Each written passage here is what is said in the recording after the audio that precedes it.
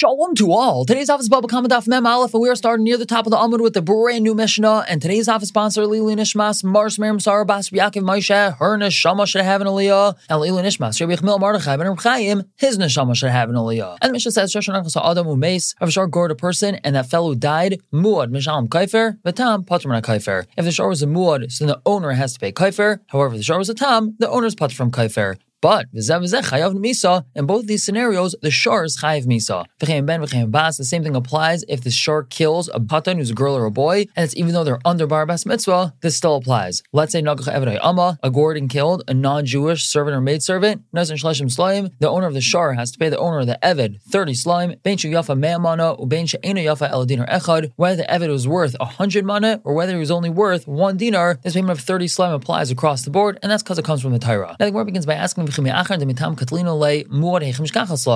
going to kill a shor tam if he kills a person, so how are we going to ever find the shor muad that killed a person? That shor was already killed for killing the first time. So Rabbi answers, what we're talking about, that we evaluated or we assessed it for 3 people, which means it charged at 3 people, and we evaluated that it intended to kill them, and the only reason why they didn't die is because they ran away just in time. And that's why it's considered a muad without being killed. However, Rashi says, evaluating it that it was going to kill the person if he didn't run away, that's not considered that it's a muad. What are we talking about over here?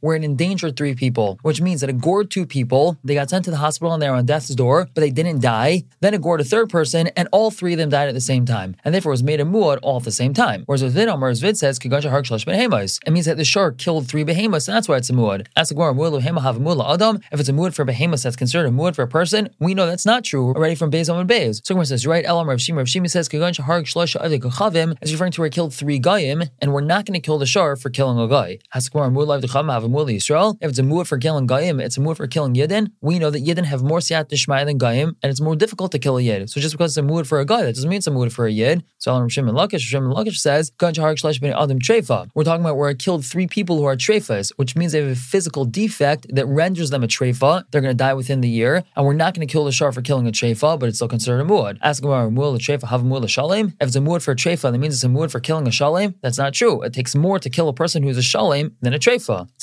Papa answers the cut of arkla agma. The cut of arkla agma. We're talking about where the shor killed and then it ran away to a swamp. It killed and ran away to a swamp, which means every time it killed, before Bezin was able to take it and judge it, it ran away, and then the owner took it back, and before Bezin was able to chop it, it killed again and then ran away. And when we finally grabbed the shor and brought it to Bezin, it had already killed 3 times, so it could be a muad. Now he gives a different answer. We're referring to this situation, which means that twice there was Edom who testified that this shor killed, but both times they were proven to be Edom Zaymin, which discredits their Eidos. But the 3rd time around, those Edom Hamazimim were found to be Zaymin themselves, which brings the original Eidos back in, and it turns out we have 3 instances where the shor killed. The Gemara's Hanicha Il Yudei Tura B'Inon Shapir. This is all good according to that side of Yudei Tura. Remember, we discussed this earlier on Daf Chav Dalid, that if we just have to prove that the shor killed 3 times, so fine, we're able to prove the shor killed 3 times, even though we're finding out about that right now. El Yudei Gavra B'Inon. But if the reason why we need to make a shor muad is for the owner, so that he can know to watch his shor, well, I'm related, and the owner could say in this case, I didn't know. If you're telling me right now that my shor gored 3 times, well, that doesn't help me. I didn't know to watch it. So my answer is going to, I'm referring to a case where the Edom said, Kol Amos to Katal Ture, whenever his shor did kill Gabe Havakai, he was there right next to his shor, so he should have known to watch his shor. Ravina gives a different answer. Makir is Balashar, Imakir is Hashar, referring to where the Edom know who the owner of the shor who killed is, but they don't know the shor itself, and that's why the shor didn't get killed. Ask the Gemara, my Havalei Meved, what do you want the owner of the shor to do? They come to Bez and they say, this guy's shor killed, but he doesn't know which shor of his killed, so how can we mechayiv him to watch his shor? So Gemara answers because they could tell him,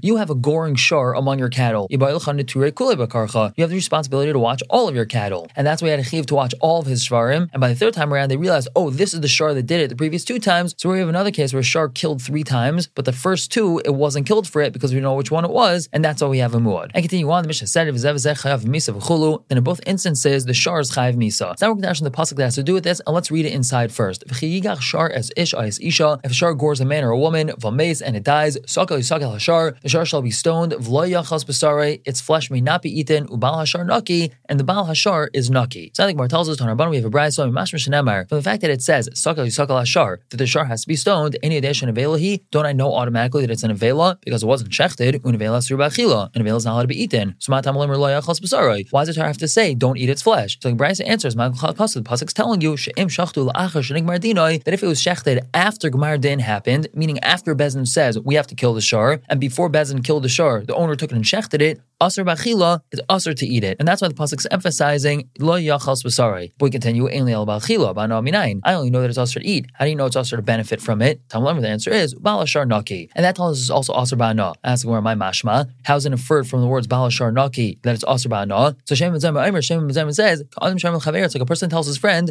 Yatsa ish plain nakim nechasav, v'ainli b'hem ana shal klum. That fellow came out clean from his nechasam and he doesn't have any ana from them. It's like if a person gets robbed, you say, wow, he got totally cleaned out. And that means he has no benefit from his nechasim. But now we ask, who says that the pasuk of lechas b'sari is telling us that if he shechts it after Gmar Din, before it was stoned, that it's asr to eat? Why didn't I say that if I shecht it after Gmar Din before it gets stoned, it's mutter to eat? And what's the pasuk of lechas b'sari telling us? That's telling us that after it's stoned, it's asr ba'ana. And why would I say that? Because Rabbo, like Rabbo says, Dom Rabbo, Am Rabbo Lazar, Rabbo said in Rabbo Lazar, anytime the pasuk uses one of these lashonos, echad isra chilav, echad isra ana b'mashma, that tells us that one's not allowed to eat it, and he's also not allowed to benefit from it. Unless the pasuk specifies for you, like it did by a classic case of nevela, that's allowed to be given to a ger, it's allowed to be sold to a guy. And so maybe that's what the pasuk of lo yachas b'sari is telling us. After it's stoned, the pasuk says lo yachas b'sari, which means don't eat it and don't benefit from it, because it's not like a classic case of nevela. So my answer is Ami. They said hani mili hechdonafik le isra chilav vi isra ana mikra milo yochal. That's only if we're learning both Isra Chila and the Isra Ana from the same pasuk of Lo Yochal. But over here, the Isra Chila Misakil Yisakil Nafka, from the fact that we learned the Isra Chila from a different part of the pasuk, Sakil Yisakil, so Isa Katatech Hai Lo Yochal Basari Isra Anahu, if you're going to tell me the part of the pasuk of Lo Yochal Basari is telling us that he's not allowed to benefit from it, so Nechan Rechmana Lo Yene, the pasuk should tell us very clearly, don't benefit. Why would the pasuk say Lo Yochal Basari, don't eat it, if it's really telling us don't benefit from it? Or Inami, alternatively, could say Lo Yochal, just simply say don't eat it. Es Basari Lamali. Why add in the words Es Basari? So must be telling us the Afagav Da'avde Ke'ein Basar, even though he made it like regular Basar, the Shachte, he shechted it, Usr, it's still usr to eat. Now, Marzosha asks, Ema, why didn't I say, Hanimili, this applies where he checked a stone, which means he made it sharp and smooth, and he shechted with it, Da'avde Ke'ein Skila. That's doing like Skila, because Skila is throwing stones at it, and here, he, so to speak, stoned the shar by shechting it with a stone. So you might say that's a scenario the pasuk's talking about, where it's usr to eat. But in the case where he shechted it with a knife, maybe it's not usr for him to eat. So my answer is, Ami, they said, Atu sakin ksiva by Raisa. Does the pasuk say you have to shech an animal with a knife? But it doesn't say that. But now we have a Mishnah that says, Hashechev magal yad, b'tzur, b'kana. If a person shechs with a hand sickle, with a rock, or with a reed, as long as it's sharp and smooth, shchitas akshera, his shchit is kosher. So that's not a proper way of understanding the pasuk. Now the Gemara tells us, Isra achila v'Isra no miloyachas b'sarai. Now that we see we're learning the Isra achila and the Isra no from the pasuk of loyachas b'sarai, balashar naki lamali. So what do we need the pasuk of balashar naki for? The answer is lanas aray. It's telling us we're not allowed to benefit from its hide. I would have thought it's only its flesh that's asr ba'ana. But maybe its hide is permitted to benefit from. The chiddush is balashar naki, and that tells us he's not allowed to even benefit from the hide. According